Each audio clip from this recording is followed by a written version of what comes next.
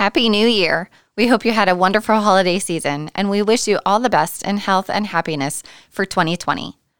On this episode, Michelle Weaver joined us on the podcast. Michelle is a 21-year breast cancer survivor. She talked about the loss of her sister 4 years prior to her own diagnosis, getting tested for the BRCA mutation, educating herself on the impact of the BRCA mutation, and then becoming a nurse practitioner so that she can advocate for and help educate others about the genetic mutations. Take a lesson in. You're not going to want to miss this episode. Welcome to Behind the Pink Ribbon, where we share stories, information, and other content related to breast cancer. My name is Melissa Adams. I am a 12-year genetic breast cancer survivor. I've learned so much through my own journey with breast cancer. I have met some amazing people along the way, many that have become lifelong friends. I have experienced the emotional roller coaster of a breast cancer diagnosis, heartache, anger, frustration, loneliness, and even gratitude. Through this podcast, we will speak to breast cancer survivors, supporters, and healthcare professionals to gain insight and understanding behind the pink ribbon. I'm here today with Michelle. Michelle is a 21-year breast cancer survivor. She was diagnosed at the age of 38 with triple-negative invasive ductal carcinoma. Michelle is also a BRCA1 carrier. So thank you, Michelle, for being a part of the show. We appreciate having you here. It's super exciting, and I always love talking about my own experience to help others. Wonderful. So I want to hear a little bit about your story. So you were diagnosed 21 years ago. What did you find a lump? Were you doing a self-breast exam? Were you going in for a mammogram? How did this all happen for you? So I was having some breast pain at the time. I'm a nurse and I worked for an OBGYN physician, and I was pretty hypervigilant because my sister had died 4 years before that. So I was already having mammograms, and her breast cancer was aggressive. And so we were just kind of following me a little bit more closely. My mammogram had been 10 months before that and was normal. So I just presented with breast pain. Okay. So there was not a lump. It was just kind of sensitive to the touch. Yeah, it felt more like I needed to have milk let down, like I was breastfeeding and my breasts just ached. And I ended up having some imaging and was found, they thought, to have what they thought was a breast abscess, and went in to have that removed. And that's when they did, back in my day, they did something called a frozen section in pathology. So you kind of found out right away. So they did a frozen section, and it was an aggressive breast cancer. Okay. I've never heard of the frozen section. I do like the fact that you get the results right away, just because so many times we're waiting days to hear. So they just kind of told you right then in the office? I was in the recovery room because they had sedated me a little bit. I had mine under local, so they sedated me a bit. And once I kind of woke up, my surgeon, my OB that I worked for, and my husband were standing there, so I knew something was up. Right. Okay. And I mean, at this point, you had been going for mammograms because of the, the passing of your sister, and my sincerest, apologies for that, or sympathy for having that experience. But so how long had you how long were you monitored prior to the actual diagnosis? So your sister passed away, you said 4 years prior. Were you being monitored kind of immediately after she was diagnosed or after she passed? Or how long was that, how long were you getting mammograms before you were actually diagnosed? So pretty much when she found out was when I started getting mammograms. And I did have one other lump that was just an excisional biopsy that they just cut the area out that was benign. And that happened after her breast cancer diagnosis. So I would say probably the 4 years before she died. Okay. Yeah. So at this point, you kind of had some experience with the, mammography and doing all of that stuff. So this was a little bit different for you. Okay. Mm-hmm. And then, so what was your course of treatment? What happened from there? Did you go for a mastectomy? Did you have chemotherapy, radiation? So I had to go back the next week because they needed to check my nodes. Back then, sentinel lymph nodes were a new thing, and there was only one radiologist here that knew how to do the procedure, and he was out of town for 2 weeks, and I was just like, oh my gosh, cut this out of me like right now. So a week later, I went back for a re-excision of some of the area in my breast and also had a full lymph node dissection. And my nodes were negative, fortunately. And I guess, one of the things I love to talk to my patients about is I love educating them up front to help them be proactive. Mm-hmm. I was a nurse back then. I worked with women in OBGYN offices and called people and told them, hey, your breast biopsy shows whatever. And so not knowing that lingo, even though I was a nurse, I didn't do myself any favors. So I do love to educate patients up front so that they've at least kind of heard those words and can kind of advocate for themselves and ask better questions when they show up at the oncology providers, because it's just so overwhelming. So my favorite thing to do is meet with those ladies beforehand so that they can go into those appointments better prepared. Right. And as far as my journey goes, this was 1998. And so genetic testing had just kind of started happening back in 1996. The gene was actually discovered in 1994 by Mary Claire King, so it was new stuff. But I had heard about it, and I asked to be tested, and of course it came back a variant of uncertain significance, which is what we all hate to hear in genetics because that doesn't really necessarily give us an answer. But it was quick. Did you have the genetic testing prior to pursuing any course of treatment? I did. I had it. They actually put my Portacat in a week later in that surgery where they did my lymph nodes and did the bigger margins, and they drew my genetic testing specimen from my port to make sure my port was working. And so then that got sent off. And then I proceeded on with, I was up for bilateral mastectomies, but my providers thought that was overkill. And at this point, we know I have this variant of uncertain significance. Most likely deleterious is what it said, which means harmful. Right. So it was reclassified, but I went on down the path of just not really being a great advocate for myself. I had a lumpectomy, chemotherapy with adriamycin and Cytoxan. Back in my day, you only got Taxol if you were node positive, which I wasn't. And then I had radiation. And then I started worrying about my daughters who were 14 and 10. So I started doing some research with the help of the people at Myriad Genetics and learning about genetics and what this meant for me, and realized about 3 years later, after research and going through all my treatments and getting back to life, that I had a high chance of getting it again, and went back and said, hey, I want bilateral mastectomies. And at that point, I also had a breast MRI, which was also new back then. When you did breast MRI back then, you did one breast at a time, and you had to have days in between so that you could clear the contrast. Oh, that's awful. So that was fun. Yeah. Yeah, that's terrible. I mean, it's terrible doing it both at one time.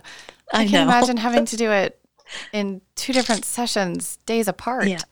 Yeah, it was not very fun. No, that's barbaric. But like I say, I'm still here to bitch about it, so it's all right. So let's see, I had the mess. Then they saw something on the MRI, and I had been complaining about this pain in like my ribs and my sternum, which was kind of terrifying because that's where my sister's recurrence was. And they were doing all these weird x-rays on me to see if I had maybe fractured ribs from my radiation, but they could never really find anything. But the MRI showed something that they wanted to biopsy. And I was like, forget it. We're doing bilateral mastectomies.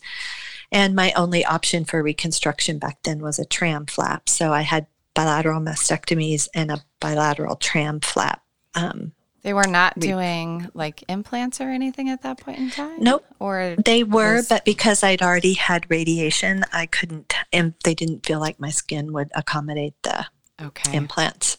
Right. Yeah, that radiation is really kind of like the gift that keeps on giving. Yes, it is still to this day. For sure. I can definitely relate to that. So that makes sense. Okay. So just the tram flap, and the tram flap is pulling the tissue from the belly. Is that where they pulled it from? So they make an incision from hip bone to hip bone, and then they kind of in the lower area, it kind of goes across kind of where the top of your pubic hair starts. Okay. And then they go up sort of around your belly button, and that skin and fat and they use your rectus muscle, and all of that then gets tunneled up underneath and reconnected to, they use the vascular system and reconnect that, and then that gets made into your breast mound. Mm-hmm. And then there's a couple of tweaking surgeries after that. So you do get a tummy tuck, so that's a bonus. But, using your rectus muscle for reconstruction, I'm kind of weak abdominally and have to really think about what I'm doing. Sometimes I can't do sit-ups and things like that anymore. Oh. Fortunately, we have procedures like the DIEP flap now, which is where they don't use the muscle. They just use the fat and the blood supply and the nerves and stuff. Interesting. I didn't realize that at that point in time they were using the muscle, and obviously there are impacts as a result of that. I mean, it compromises your abdominals, and your core is a huge part of the structure of your body. It sure is. Yeah. And it's your rectus muscle, which is the main stabilizing muscle of your abdomen. So, yeah. Wow. Okay. So when they found something on the MRI, was when they went back in and they did the mastectomy, did they find out that it was recurrence, or was it something else? No, it was benign and just tissue that was just annoyed from the radiation. Okay. Yeah, that radiation. Thankfully.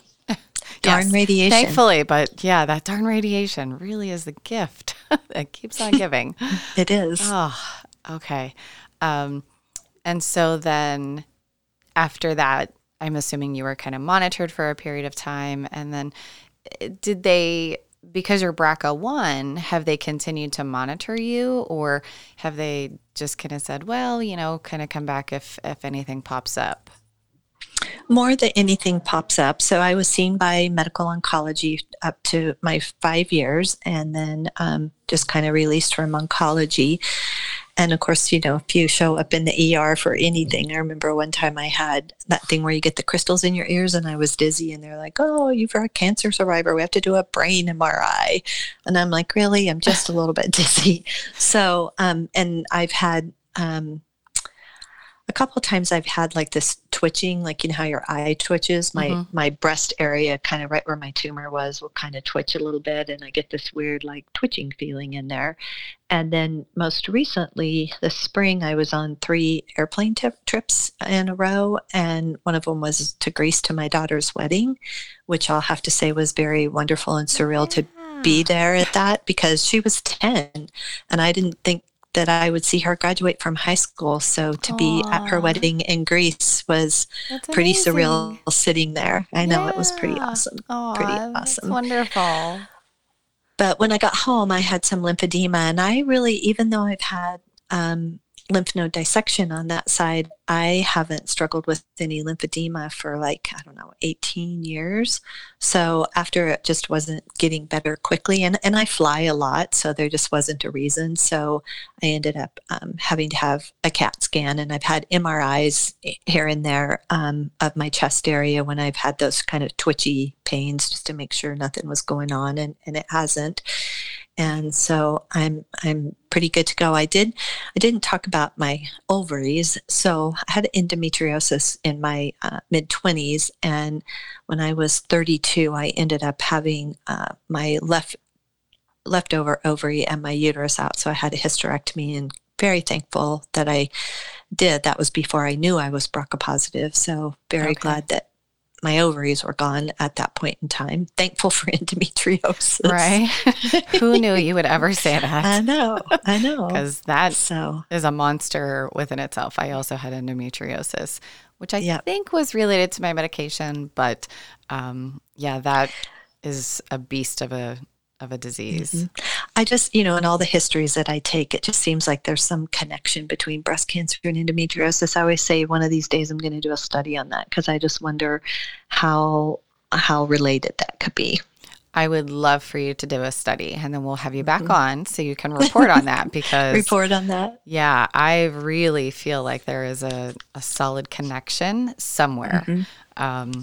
I didn't start having issues until I started taking my medication, and they could not figure out what it was, but I had really bad endometriosis. So, but yeah, I mean, really the blessing in disguise is the fact that you had that, went and had your ovaries removed, did the hysterectomy, and then found out later that you were the BRCA1, that you have a BRCA1 mutation, which would have ended up leading to the recommendation to remove that stuff anyways.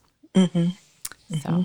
So kind of going into the BRCA1 mutation. So, you have this diagnosis. Your sister has this diagnosis. Do you have any other family members that also have the mutation? Have they been diagnosed with cancer? Tell me a little bit about your family history.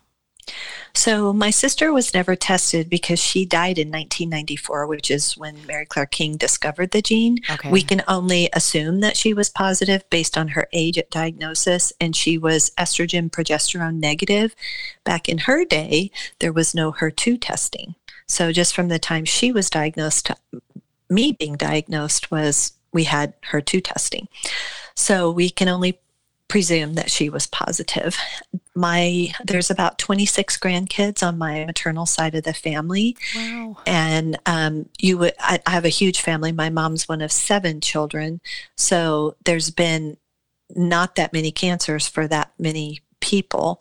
So I do have a first cousin who is, and I want to point this out, she's related to me through her dad, my mom's brother, because I feel like that's one of the misconceptions that providers tell patients is you don't need to be tested because you're related through your dad and men can't pass it on, and she's your cousin. Yes. So I've had some of my cousins be told that. So she was I was told that same thing. Sorry to interject. I was told the exact same thing, that, it didn't matter. And I think that that's a really big misconception that leads to many, many women not getting assessed when they should be.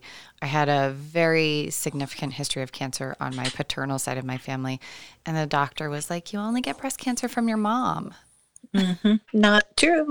Exactly. So I'm glad that you make a point to say that. Yeah. So this cousin was 34 when she was diagnosed. She knew I had the mutation, diagnosed about the same time I was, and she decided she didn't want to know. So at 38, she got a second primary, got tested, and she was BRCA positive, and I call them misspelled words in your genetics. She had the same misspelled word that I did. So we know that her dad, who's my mom's brother, had to be positive. Correct. And he died recently around age 75 from heart issues and never knew he'd never been BRCA tested to my knowledge and never had cancer.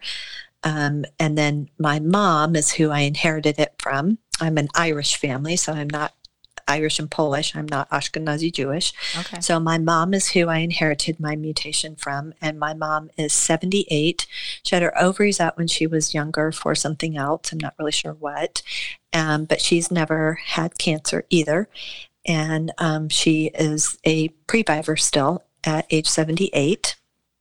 My brother was tested, and he's BRCA positive, and he's not had cancer, so he's a previvor. And my younger sister is a true negative. She did not inherit the mutation, which is amazingly awesome, and very grateful for that. And then my 2 daughters both got my good copy of the BRCA gene, so they're both BRCA negative, and they're also true negatives. Awesome. So very, very, very cool. I also have a first cousin who had prostate cancer and he was told by his urologist that he didn't need to be tested because he's related to me through his father. And old guys at age 62 get prostate cancer. And he had, in prostate cancer, we look at something called a Gleason score.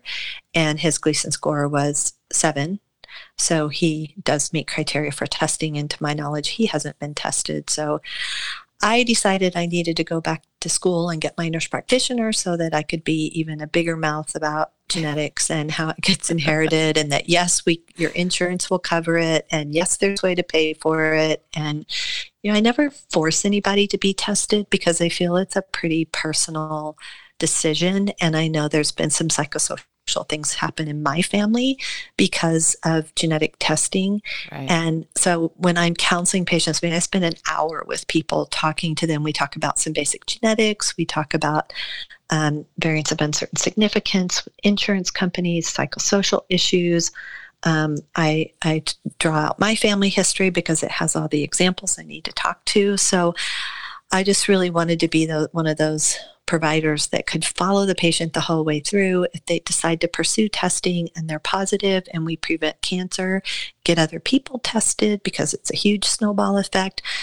Just think of the relief for my sister and my 2 girls to know that they're true negatives. Right. But then there's always the guilt of that too, especially one of my biggest fears was one of my daughters would be positive and one of them would be negative.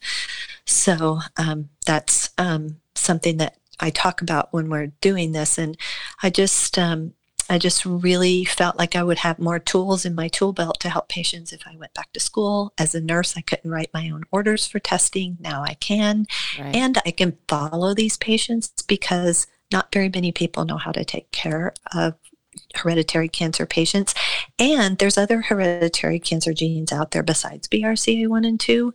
And now we have all these other great risk stratification things too, like automated breast ultrasound. We're starting to see polygenic risk scores. We have computer programs called Tyrer-Cuzick. So it's an amazing field and very powerful to help people understand what their risk is. Well, I love the fact that you took this experience for yourself and turned it into something so positive that you are able to give back in a way that not necessarily every nurse practitioner or doctor, oncologist even can, because they've not walked that walk. They don't necessarily have that experience.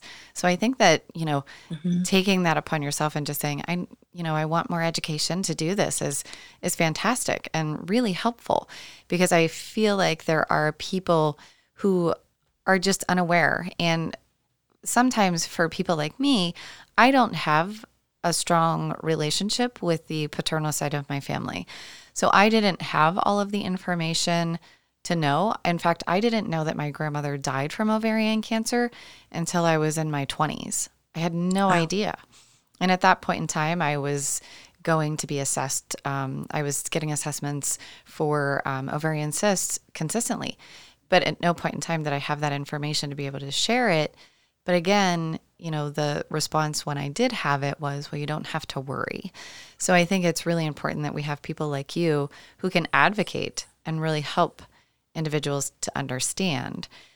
So recently what I've heard is that there is a push to have all women, and I would argue that it shouldn't just be women, that all women who will be diagnosed with breast cancer will automatically be tested for the mutation. So I would totally agree with that, and I also agree that men need to be tested too. I think that's a huge population that we're not paying as close attention to. We're not at all. No, and we're not. And the reason, so my entire nursing career has been in women's health. When Gonzaga was going to admit me to grad school, and I'm 59, I'll be 60 in February.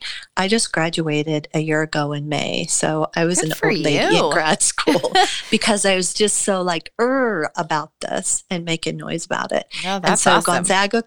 Gonzaga called me up and said, "Why are you doing family nurse practitioner? You're a women's nurse." And I said, "Because I got to help the men. My brother's BRCA positive." And they're like, "Oh, cool. Welcome to Gonzaga." Exactly. Yeah, I mean, the men are a big population that we're missing. And so I was going to ask you, with your brother having the BRCA1 mutation, does he get any kind of screening for breast cancer?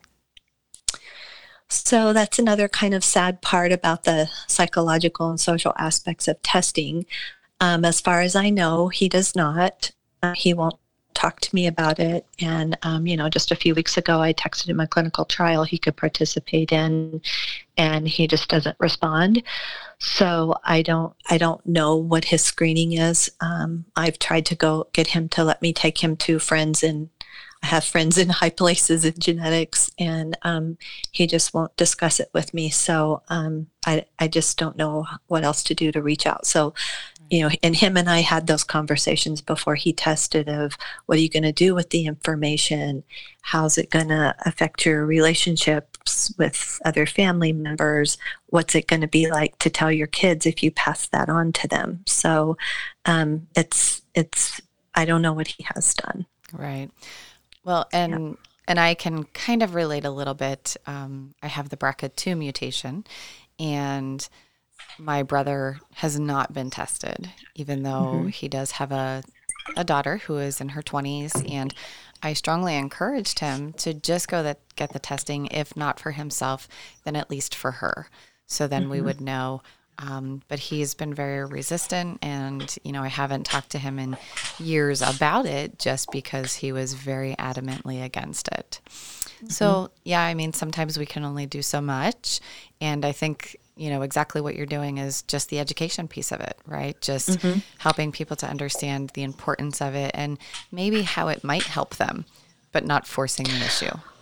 Right. And I just want to make sure that they're well informed about all of those types of issues and all of those things before they consent for testing. And why do you want to know? What are you going to do with the information? Correct. So, that's a huge piece. I only have, besides the cousin that I knew that was positive, the only other person is the guy with the prostate cancer that wasn't tested.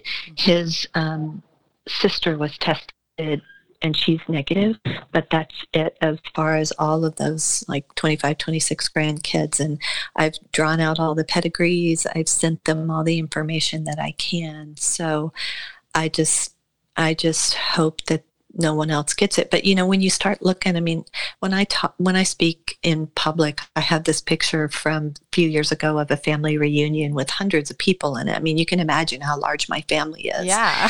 And it's like, when I talk to providers, especially, I use family photos because I want them to be able to relate my sister's face or all my cousins in that picture of the hundreds of people that they could be making a difference in those people's lives with this information. And, I'm the older sister. I was the nurse. I had guilt for many, many years of why did Sherry die and I didn't, because our cancers were literally basically same, 2.2 centimeters, node negative. She had a mastectomy. I had a lumpectomy and radiation. Why am I still here and she's not? And I had to do a lot of what I call post-traumatic growth to finally figure that out. And it wasn't until grad school and towards graduation that I finally was just like, oh my gosh, Sherry lives on in my heart and in my hands as I touch all these people and spread the word about genetic testing. And if, she would be happy to have been that person to motivate me or anyone else to do it. And she was just that kind of a loving person. And so I have to do it for that reason. I don't want anyone else to watch their sister go through what I watched her go through at the end of her life, and leave 3 little boys behind and not be able to make her famous chocolate chip muffins with her little grandkids. Yeah. So really, I mean, you're kind of carrying on kind of a legacy for her, doing this, in her honor and in her name, and, with always having her in your heart as you're having these conversations. Mm-hmm. I love that. Yep. So it's funny, I opened a private practice, and I for my nurse practitioner stuff, and I was trying to make it be the name of my practice about her somehow, but Sherry Health, that just didn't sound very good. And I can't try to come up with all these other things. And then my name is actually Ava Michelle. I've never gone by Ava. So I'm like, I wonder what the name Ava means.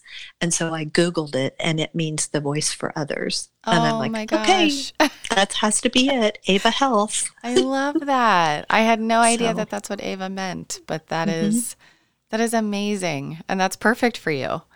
Yeah, it worked out. Perfect. Yeah, absolutely. Oh my gosh. Well, our time has come to an end. I feel like we could really chat for a long time. Yes. I know. We haven't even talked about dragon boating yet. I know. I hope that I get to see you in Las Vegas if you're coming to Las Vegas for dragon boating. We actually decided not to come to Las Vegas, but you could come to Big Fork this weekend. Well, maybe a little bit. One of our mutual friends was just here again and paddled with us on Sunday, so that was super cool. Yeah. Well, maybe San Diego. Probably not this year. We're not going this year, but hopefully we'll meet soon. We'll definitely get a time so that we absolutely meet in person, and maybe even dragon boat in the same boat. That would be awesome. Yes. So I just want to thank you so much for coming on, being a part of this, sharing your story, also sharing your sister's story, and really, giving a voice to some people that didn't have a voice, and maybe, giving others a voice when they don't even realize that they need to have that voice. So, I think what you're doing is wonderful, and I hope that you do the study on breast cancer and endometriosis, and I know that you're going to continue to impact lives with educating people on the BRCA mutations and any other hereditary mutations that there might be. I promise to do that. Thanks so much for letting me share my passion, share my story, and get to talk about my wonderful sister again. Yes, absolutely. Thank you for listening to this episode of Behind the Pink Ribbon. Don't forget to rate, review, and subscribe. If you or anyone you know would be interested in sharing your story, please send an email to podcast@behindthepinkribbon.com. Thinking about advertising on this podcast? Our ads not only create awareness for your brand, but also contribute to the continued growth and support of this show. Email us today and be on our next episode. Email podcast@behindthepinkribbon.com for more information. You've been listening to Behind the Pink Ribbon, produced by American Creative Consulting, mixed and mastered at Riverview Podcasting Studios. For more information, please visit designbyacc.com.